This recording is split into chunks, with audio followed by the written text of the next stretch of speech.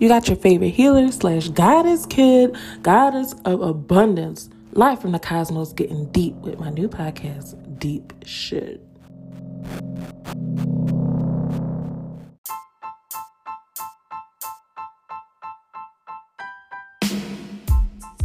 I feel good, I feel good, I feel good, I feel good, I feel good, I feel good, I feel good.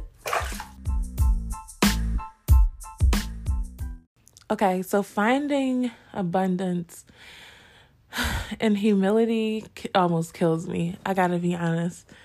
This is something, it doesn't kill me. I want to stop saying that actually.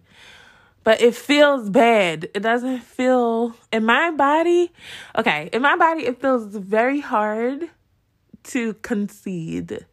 Like, to admit that someone else is correct is something that feels like pain in my stomach and legs. And this might sound, and in my neck, like in just my entire central part of my being. Like when someone else is right and I'm wrong, it feels so humiliating. It feels like tension in my feet and in my gut. Like I have a physical reaction to this shame, right? And so I feel like I used to avoid that because that was awful, but lately I've been going towards it. We talked about this earlier in the season, like headed towards the burning building, but with your negative thoughts. But there's a difference between like running from your negative thoughts and like reacting and facing your negative thoughts and replacing it with some kind of therapeutic behavior, some kind of relief, right? So one of the things that I do is just when I find myself, as soon as I find out that someone might have been right, like for instance, it was an idea. This is a very real situation. So I had an idea and then someone bruised my ego saying that the idea didn't make sense. They had their reasons, which were very rational, and I couldn't see it because their reasons were very rational. So then in my relaxed source mode, like when I was feeling good on my high-flying disc, like Abraham Hicks says, on my high-flying disc, I was feeling good. And then I found an idea that was beautiful, and the idea matched the advice that the person had given me. Now, they had their reasons and I had mine, but either way, their idea was in fact correct. So that's when I told them. I told them while I was still feeling good about it. And then it just all felt good. Not initially, once I started using words. Words, like once I start talking, sometimes I can talk myself back into a bad mood or a not feeling good mood. I don't want to call it a bad mood. I want to say a not feeling good mood. When I found myself talking about it then, it was okay. It was bearable. I know some of y'all are going to get what I mean. My Aries are definitely going to get what I mean. Yeah. So I'm doing this why I feel good. And I'm noticing that if I keep acknowledging my breath in the moments that I was typically feeling uncomfortable in, and I find my breath and I remain present, like I'm here. I'm in the feeling good. I'm here. The other part is going. The other part is the story, the whole background knowledge. It's going. It's literally going. And I have here. But if my inner child wants to remember being unseen and needs to feel unseen, that's fine. If my inner child needs to feel shame, that's fine.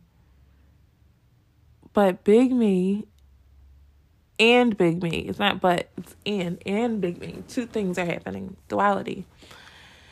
You know, I'm dying and living and regenerating and every breath. This is the way that Jesus spoke. You know, he spoke a lot about death and rebirth and being reborn.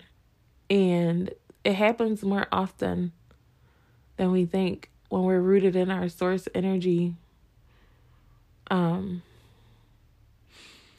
Lately, I've been thinking a lot about the mentorship in my life and how it doesn't feel like one person. I used to focus on the absence of not having a mentor and feeling so peculiar and saying, like, I don't have a mentor, like, and I didn't have one.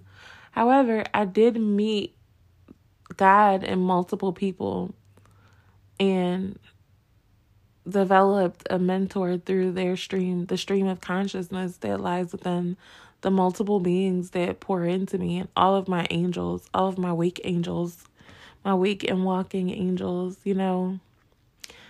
And when I focus on the abundance of love I have in my life and the abundance and how natural that humility feels to just express appreciation for the people I love in a real way. Like, even when it's hard to love them, even when I make it hard to love them, they're not making it hard to love them. I make it hard to love them because I am teaching myself that love is unconditional and it is excruciating and I get pissed. But I am also honoring that my inner child feels hurt and fear and pain and other things along the entire time. And that is very real. It's real to me. But I'm also aware of the bigger picture. I'm also aware of the bigger picture, which is unconditional love. I'm also aware of my least resistant path. I'm also aware of the path that's more fun. I'm also aware of the path that's more exciting and inviting and invigorating and pleasurable and open and free. Freedom is something that I crave. Stability is something that I crave. All these things. And I always thought that it was one or the other, right? Stability is structure. Stability is structure. You know, I pounded that in my head over and over again. But I am fluid. I'm a water baby. I like to flow with life. I like ease. And I used to resent this about myself. I used to resent that I'm not a hard worker. And I'm not a hard worker because I'm a brilliant creator. And a brilliant creator doesn't have to be a hard worker. A brilliant thinker, a thought leader, we don't have to be hard workers because I'm always in my purpose. I am the purpose. Okay?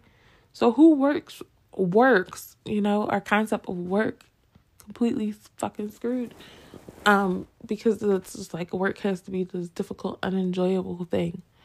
So I'm not working. I have no value. I have no self-work. I don't put in hours. Oh my gosh. Oh my gosh. Like, yes, this shit is deep. Ugh.